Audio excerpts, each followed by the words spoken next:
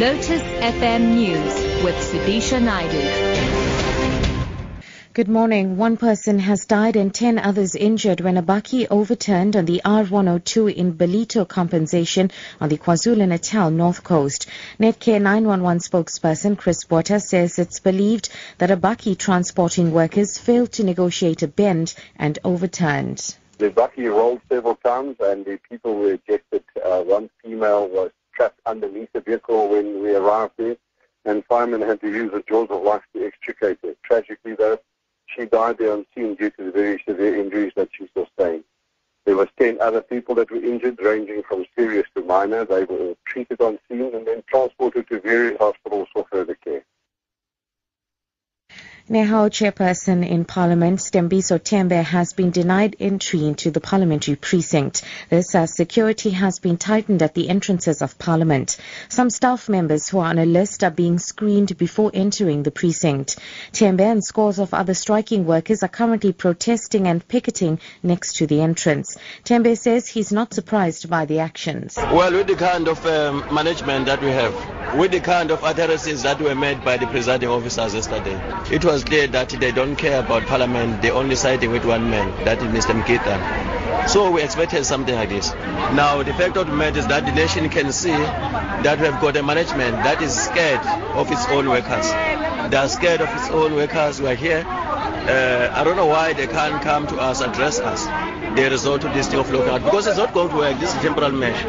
Even if they lock until they close Parliament next year, we're coming back and continue where we have ended. Moving abroad now, the outgoing ambassador of Iraq in South Africa, Dr. Hisham Al-Alawi, has warned that South Africa, Iraq and Middle Eastern and North African countries need to take the issue of global threats and terrorism more seriously. Al-Alawi spoke in Cape Town last night, where he delivered a lecture on the recent developments in the Middle East and on South Africa-Iraqi relations. He was hosted by the ANC in the Western Cape. He says political, socio-economic and religious factors have led to the rise of global extremism and terror attacks in the last year. The most recent attacks in Paris have led international governments to work together. Al-Alawi explains. We have been following with concern the activities by Daesh and other terrorist organizations to recruit individuals from South Africa. I think you are aware that they have been successful in recruiting dozens of South African citizens from different provinces, and this clearly highlights the need for not only government entities but also non-government entities to come together, work together to address this issue and implement a comprehensive strategy. And finally, Minister of Women Affairs Susan Shabangu says this year's campaign of no violence against women and children needs to focus on the perpetrators rather than the victims. Shabangu has been speaking at the pre-launch of the campaign in Danville Township near Mahikeng in the northwest last night. She has urged men to respect women and children. The international campaign is observed from the 25th November to 10th of December. Shabangu elaborates.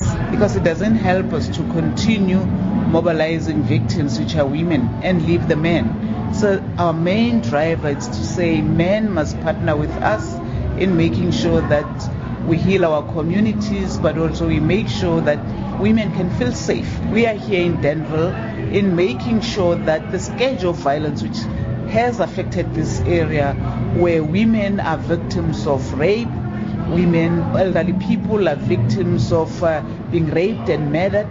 We really want to appeal and say to the communities around here, there's still hope. Top story, one person has died and 10 others injured when a bakkie overturned on the R102 in Ballito compensation on the KwaZulu-Natal North Coast. For Lotus FM News, I'm Sudisha Naidu.